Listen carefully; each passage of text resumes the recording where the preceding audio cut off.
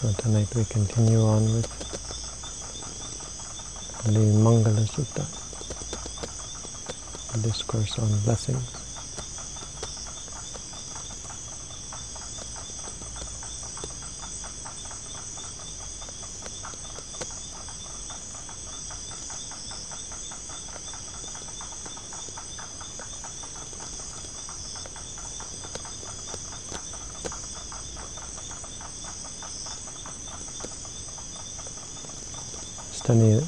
We study the Mangala Sutta as a means of encouraging ourselves and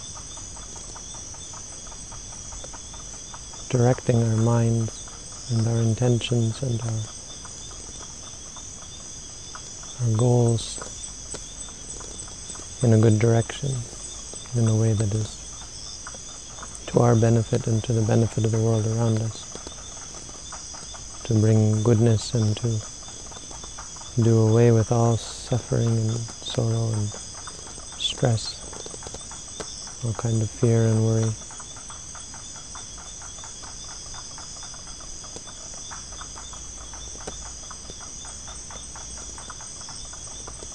All evil things, to be free from them. And also to encourage ourselves in terms of what we've already attained and already gained, and on how we're living our lives. To be happy and confident in the practice of goodness. It can be quite difficult often to practice goodness in the face of so much busyness and stress and evil in the world. So we need encouragement, and so much stress inside of ourselves, even here in the forest. We need encouragement because we find much stress and unwholesomeness even in our own mind, and this can be discouraging. So it pays to remember what are the blessings and how well off we are.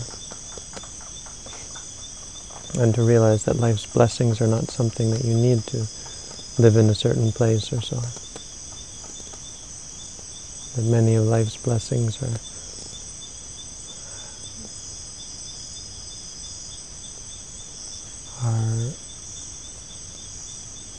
independent of your location. Certain of life's blessings do require a particular location. And so the Buddha made it clear that actually you can't get away from the fact that, as the Buddha said, patirupa desa vaso, dwelling in a suitable location. This is the next blessing in order.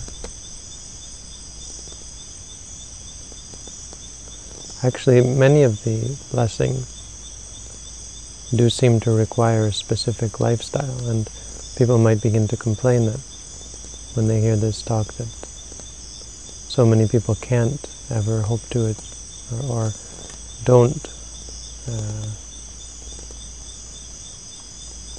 have the opportunity to enjoy these blessings. And so they might think that this is somewhat of a biased or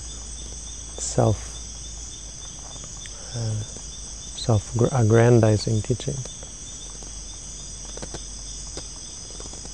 But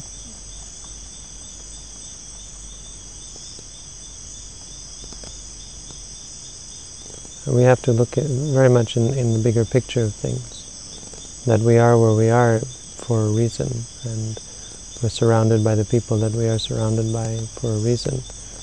This was, as mentioned yesterday, Buddhism is about empowering yourself, taking control and taking responsibility for your own future. In theory, Buddhism makes it quite clear that in theory you can become anything you want. If you want to become king of the world, it's not an incredibly difficult thing to do. It's something that takes time and effort and, of course, dedication. But for a person who has all of these things, who develops all of these things, it's quite possible.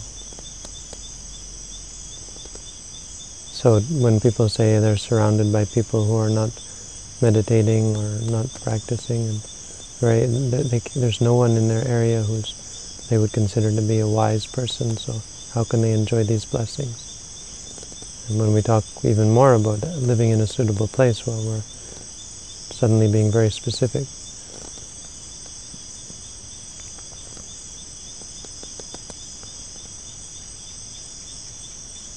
But part of taking control of your own fate is aligning yourself with what is right and accepting that change has to come, accepting necessary change. Many people complain about their problems but don't do anything to fix them.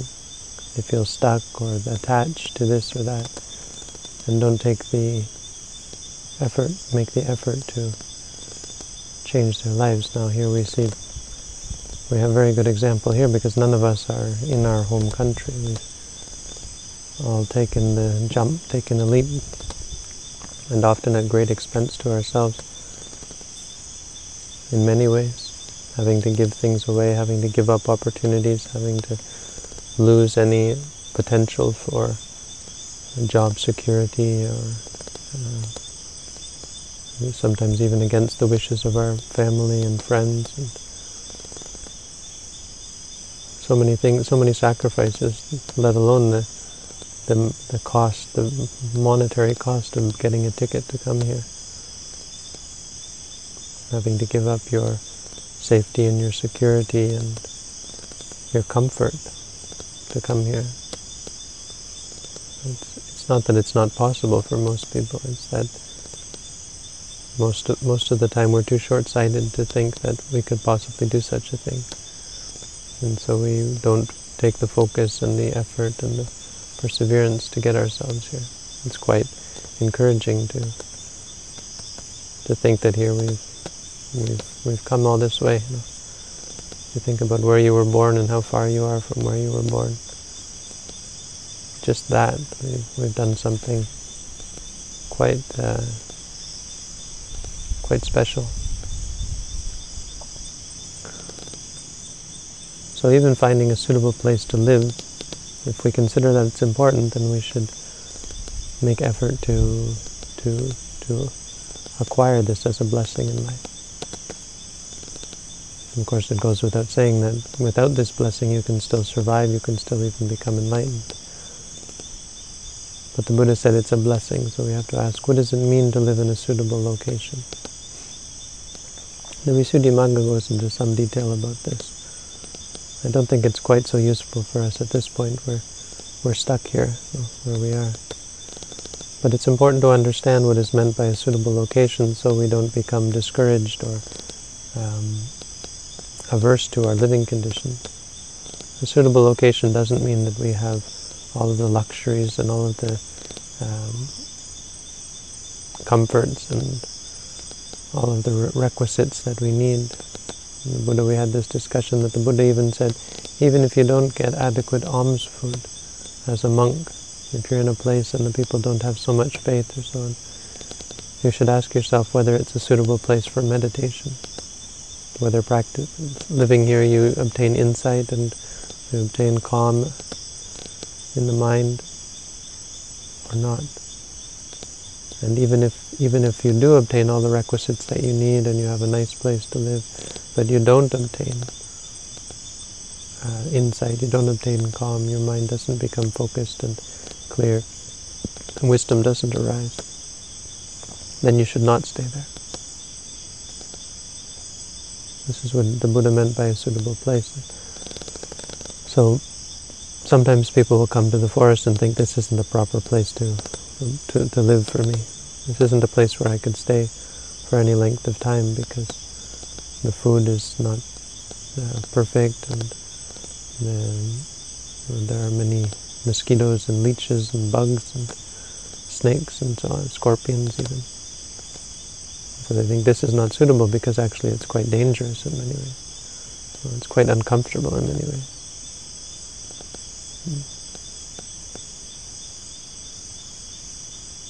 And sort of longing for the comforts and the pleasures of beds and hot food and comfort foods and so on, and friends and entertainment, they're unable to stay in such a place.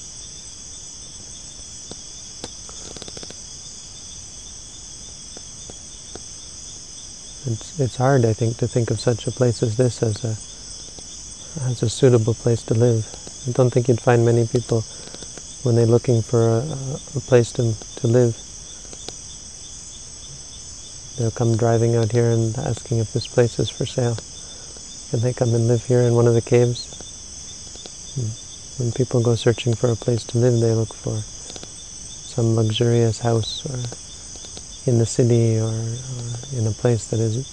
Nowadays people will find a place that is guard-gated. Guard-gated? I don't know.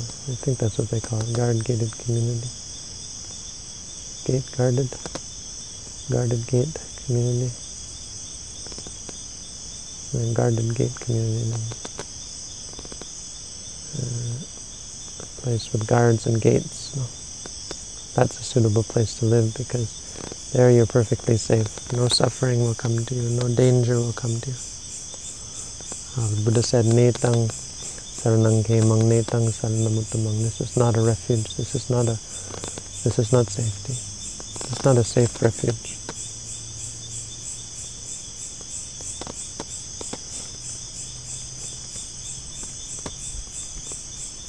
So when people hear about us living in such a place, they're quite shocked to think of people living like this, living in a cave, for example, or living off of 1 meal a day or 2 meals a day, living in the forest, living among snakes and scorpions and leeches and mosquitoes, in the very most bare of conditions. But this is for us, for those of us who have dedicated our lives to this is exciting for us, that we've actually managed to make it to such a wonderful place. I think we all feel, I think I speak for everyone when I say we feel blessed to have this place. Here we are sitting up on the roof under the Bodhi tree. We can hear the faraway sounds of the roads in the city, and sometimes we hear the music that they're playing in the village. Can't even hear any horns honking. The loudest sound is the crickets and the frogs. You don't even have to speak of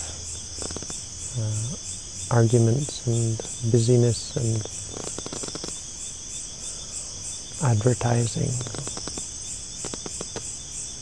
games and entertainment and people and talking and chatter and going here and going there, all that we're free from. It's exciting and it's inspiring. It's reassuring that we found such a place. And moreover, where are we? We're in Sri Lanka. We've found the most suitable country in the world, I think, from what I've seen, for what we're doing. Here we have a country where the majority of the people are happy to know that we're doing what we're doing, are supportive, both materially and intellectually and spiritually supportive of us. Even to the point where they'll give us food. We go through the village and they appreciate so much what we're doing that they give us food. Sometimes they have to wake up early in the morning, just thinking that they're going to make food for the meditators. This is not easy to find. This is something that is a great blessing for us to live in such a place. Something that we certainly shouldn't take for granted, that here we are given this place and given these the requisites, given food even. Even people have decided that they want to give us food. We didn't do anything for them, we didn't ask them, we didn't make any deal with them. It's people out of desire to do good deeds, knowing that what we're doing is something important for the world, something beneficial, that there's a blessing being cultivated here.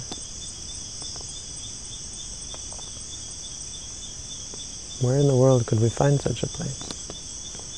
Where you walk in the town and people don't think you're crazy for wearing a bedsheet. When I was in America, horrible things. I was arrested and put in jail just for sitting under a tree by the ocean. I was stopped by the police routinely, stopped by Christians, Christian missionaries, stopped by an old man in a pickup truck, stopped by so many kinds of people. It was quite an experience, quite eye-opening, especially the jail term, my night in jail. But you can definitely say it's not a suitable place in that regard. Sri Lanka has many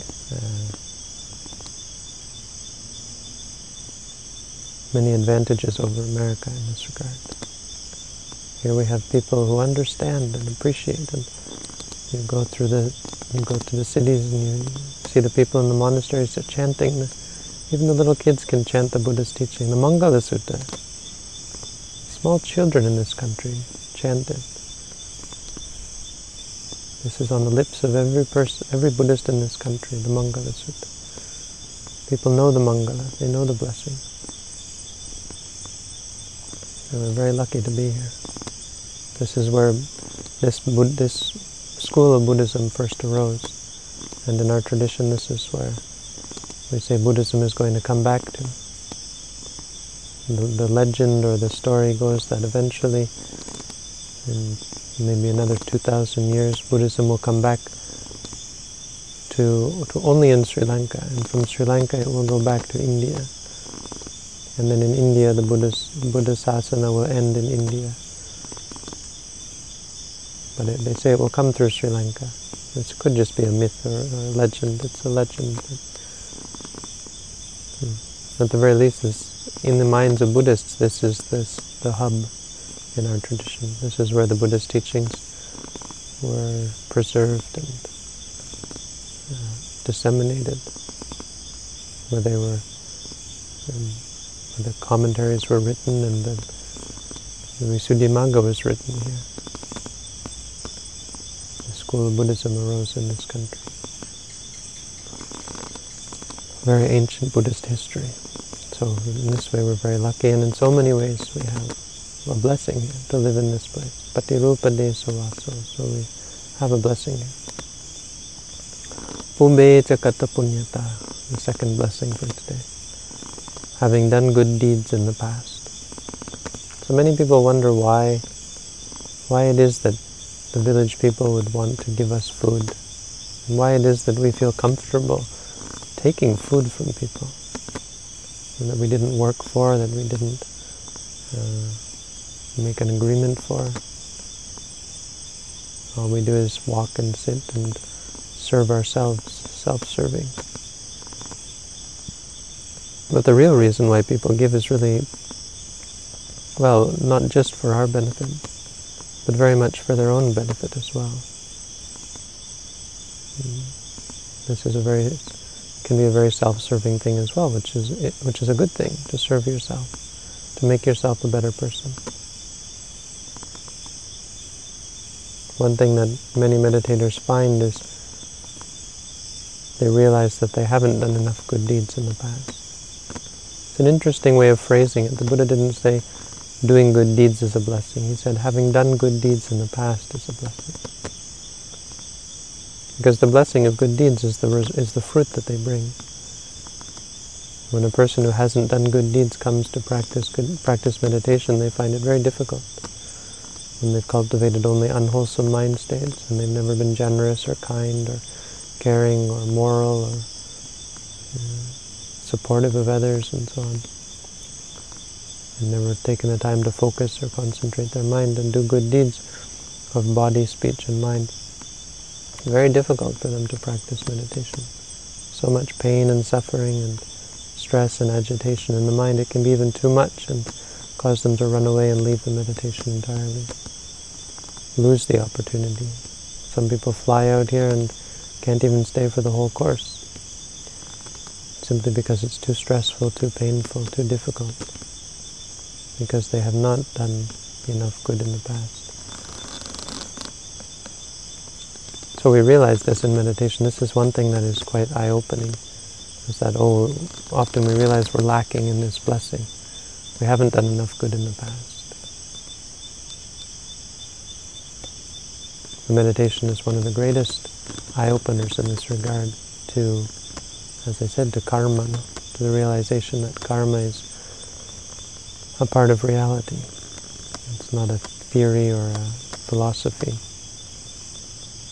It's an intrinsic part of how the body and the mind work from moment to moment. And we've been cultivating unwholesome moments, and that's all that we have. And when we see this, we see that our goodness is counterbalanced by our unwholesomeness. We realize the truth of the Buddha saying that there's a great importance on doing good deeds now.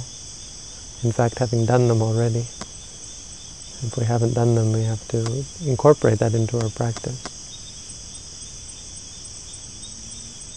Very important to develop wholesome mind states of generosity, of renunciation, of giving up, and giving. So that these people in the village give and maybe even give more than is comfortable for them to give is not something that anyone should feel guilty about or bad about. It's something that we should rejoice in. Often we have arguments about whether we should go. When we know people are waiting and we have enough food, should we turn around or should we go on? And we can't decide. We can't make a clear decision on it because we know how important it is for them to give. It's not like we think, then I'll get some better food or something like that. We don't ever think that we're not that shallow that we think, then I'll get some food that I like. This house gives me food that I like, so I'll go there. But we're often feeling bad because we didn't give them a chance to help themselves. It does sound, I suppose it sounds kind of perverse to say such a thing and arrogant to say such things, but it's very much the truth. A person who gives food gets much more than the person who gets food. That's quite humbling for us, who are on the receiving end. Because we get nothing from it except greed and attachment to the good food and the bad food. All we get from the food is just more kilesa. I like this food, I don't like that food. This house gave me this food, that's good. I didn't get any of this food. We get the short end of the stick. And then we eat too much and we feel tired and we fall asleep and so on, and we get lazy as a result. Maybe even some of the people who give us food go hungry for the day because they had so much faith that they gave us their food or something. And here we are falling asleep because we ate too much. Very dangerous, though. This is why people might say that monks are lazy and good for nothing and so on. Because it can happen that we're good for nothing. It can happen that we waste the opportunity that we have. These people who give are getting a great blessing, and we can sometimes get a curse. The food can be our curse. Very dangerous.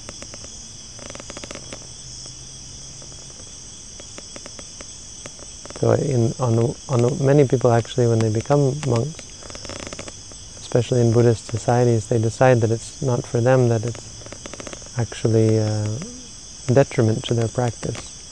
Because they don't see how that these monks can do good deeds. They don't want to ordain some people. Because they think as a layperson you have much more chance to do good deeds. Because they understand good deeds to be only giving or charity or keeping, helping other people. No, they think of this as good deeds. And they see that the monks only do meditation or stay in the monasteries or just eat food. They see many corrupt monks as well, and so they say it's very dangerous. Being a monk is a very bad thing. You have no chance to do good deeds. You just sit in the monastery and wait for people to come and give you stuff.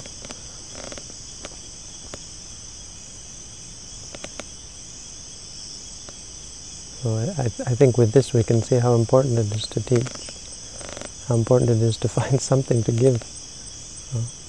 As monks we don't have much we can give. We're not even allowed to give food away to people. We're not allowed to give things because it's considered that we're corrupting them. You give them, then they think, oh, the monks are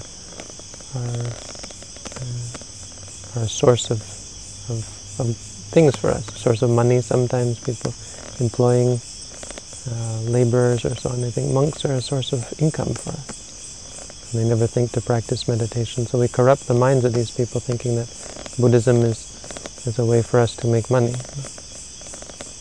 a way for us to find work if we go to the monastery. So we're not allowed to do this. So what good can we do? Well, besides the goodness that we do for ourselves and making our minds pure, what good does it do to the world? If people refuse to teach, you could actually argue that this is a self-centered sort of person. And the point to make here is that it actually can be a detriment to our practice. If a person decides they want to just go off in the forest and practice, if they don't have the requisite kusala, the requisite punya, the requisite goodness, they can go crazy, and many bad things can happen because of the instability in their mind. So I talked about this before, about teaching, but there is something to it, to giving some Dhamma to people. Not putting yourself up as a teacher. I don't think that's ever a good idea, but to be a friend to people, to give them what is useful.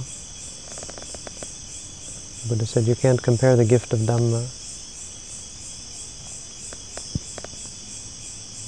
When you show other people the way, you consider that you've paid back the lay people. The Buddha said it like this. He said these lay people are very useful to you, monks. They give you food, they keep you alive, they give you all the requisites that you need. A place to stay, food to eat, medicines and robes. They'll give you these. They have much faith and they're very useful for you. And he said, you monks are also very useful to the lay people because you teach them the Dhamma, because you give them the truth. So the Buddha said it like this to remind the monks that it is good for them to teach. It's good for them to give something back. This is what it means to have done good deeds in the past. Once you've helped other people in this way, your practice will become much smoother. Teaching, I've said before, is something that really helps your own practice. It helps you see your own defilements. I was joking today about how in Thailand, the head monk at Wat Lampung, he was saying, I think he said, or else I extrapolated it from what he said, that the best way to disrobe a monk is to make him a teacher.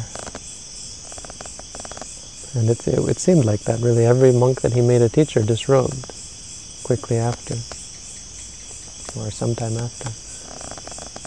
Because when you become a teacher, you get to see all your own defilements, your hypocrisies, and you sit around telling other people to realize Nibbana, and you yourself have not realized Nibbana. Tell other people to be mindful, and you yourself are not mindful. Tell other people to give up, and you yourself haven't given up. It can be very difficult. Actually, I think people often overreact to that. They think they have to be perfect to be able to teach, and so on. And of course, you don't want to be a hypocrite. But the way I've always thought is, when I teach you, I'm also teaching myself, and I'm also reminding myself. I think that's fine. This is equally applicable to myself, and I'll just follow the advice as well.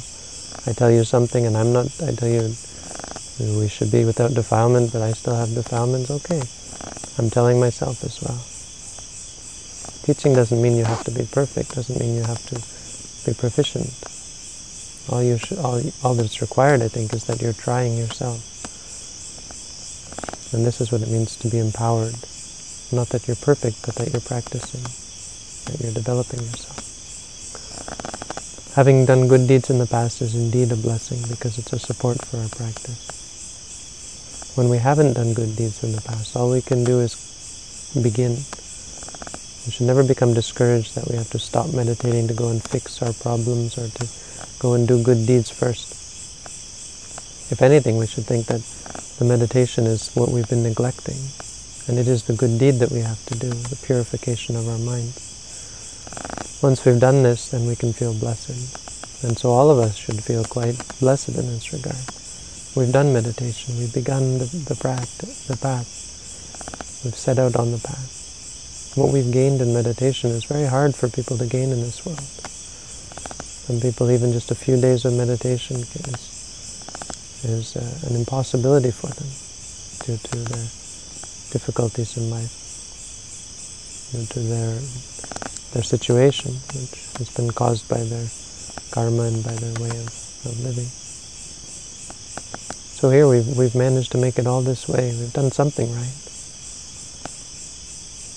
We've done some good in the past, for sure, to make it to this place. To come all together like this, to listen and to discuss the Dhamma and then to practice the Dhamma together, day by day by day, and to have this opportunity every morning, every evening, all day to be practicing intensive meditation, to meet together in this way, and to live together in this way. We must have done some good in the past. This is the blessing, and it's something that we should always be clear about and never lose sight of. But it's taken something for us to get here. If we're complacent now, we can easily lose it. If we become lazy, if we become complacent. So we should always, not only should think about the punya, the good things that we've done in the past, but also realizing the importance of doing punya for the future. If you want to have a good future, do good now. The good that you do now might not make you happy now, but the cultivation of goodness, the Buddha said, this is happiness. It's the accumulation of goodness, this is happiness. This is number 2. Number 3, in this stanza, Atta sammapanidicca. Atta sammapanidi. Setting oneself in the right direction. This is one of life's greatest blessings. So we dwell in the right place, we've done good deeds. What's next? This is really this one is really a term for the entire practice, for the meditation practice. Setting yourself in the right direction. Because when we talk about the right way or the right path, we're not talking about a specific lifestyle. We're talking about setting your mind in the right direction. No matter what you do in life, where you live or who you associate, who you live with, or your situation in life, set your mind on the goal. Set your mind in the right direction. Wake up your mind. Wake up. See the power that you have, the ability that you have as a human being and as a spiritual being to develop yourself and to become free, to become blessed, to bless yourself, to bless your life. So the finding the right direction, finding direction, and people are always asking, what is right? What is the right way for me? It doesn't mean to become this or to become that, to become a monk or to get a good job or so on. What should I do with my life? It means to set your mind in the right direction, to set your mind in the right path. Set your mind to become free from greed, set your mind to become free from anger, set your mind to becoming free from delusion. If you can set your mind in just these three things, there's really nothing else that needs to be done. If all of your life can be directed, and your goal in life can be the abandoning of these three mind states, then you can live your life as it comes to you, in whatever country, in whatever place, surrounded by whatever people. Because all other blessings come from this. The Buddha said, Mano pubangama dhamma, mano seta manomaya. The mind comes first. All dhammas are preceded by the mind. They are led by the mind, and they are created by the mind. So when we set our minds in the right direction, all of the other blessings will follow. The people that we associate with will begin to change for the better. The place that we live will change for the better. We'll begin to gravitate towards goodness, gravitate towards blessing.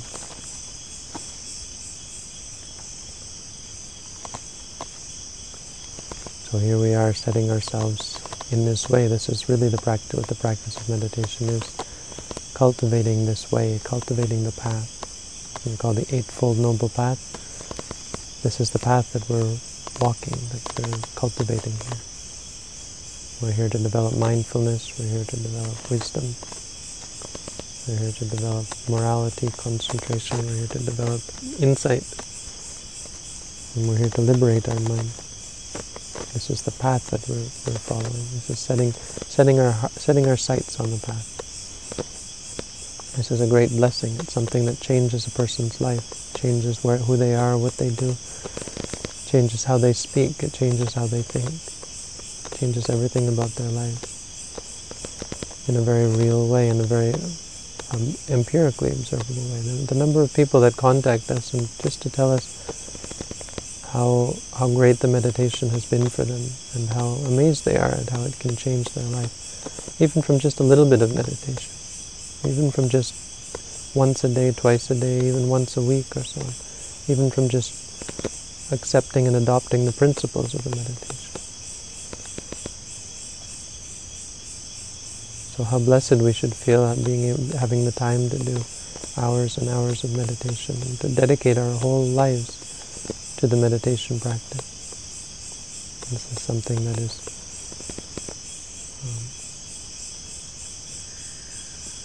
it's a great blessing for us.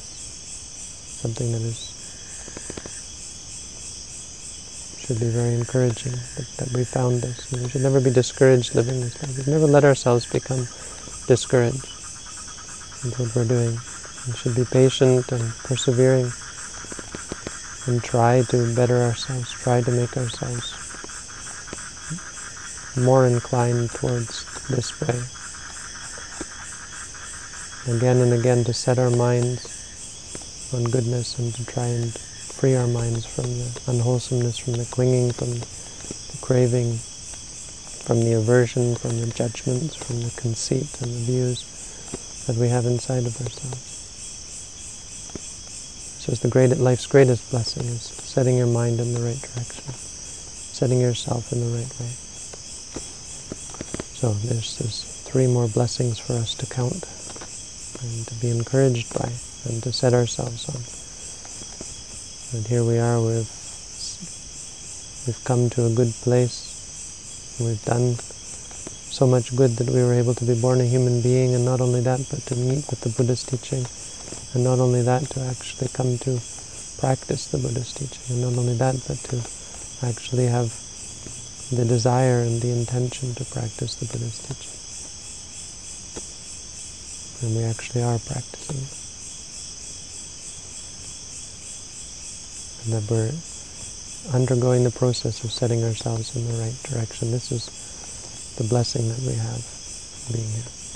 So, more for us to feel good about. Well, you should feel good as a meditator. You shouldn't feel depressed or hate yourself or feel like you're unworthy. You should never think that humility means hating yourself or means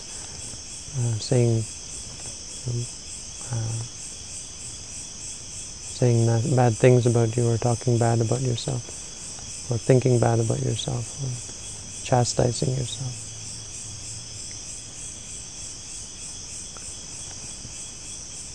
Humility just means letting go of yourself and not having a thought for yourself. Now when we feel poor, when we feel low self-esteem and so on, we need encouragement to see that actually what we're doing here is giving up the self. What we're doing here is already good. We may not be perfect at it, but seeing that even not being perfect at it is a sign of non-self. Coming to let go of the need to be perfect. Being content with what we have and seeing the blessings in what we have. Seeing the blessings in being free, not the blessings in acquiring and accumulating. Seeing the blessings in letting go. Blessings in finding a place in the practice and practicing to free yourself. To see that we are on the right path and to be encouraged with how things are going. This is important. It's important to keep the mind, to incline the mind towards it. If the mind is not happy about what it's doing, it won't continue. It won't put out energy, and it won't develop effort and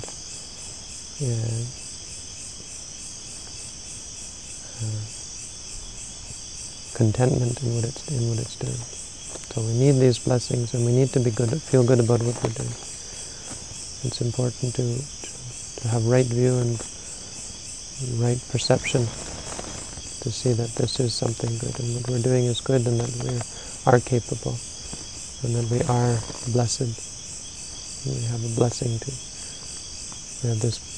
We have received these blessings.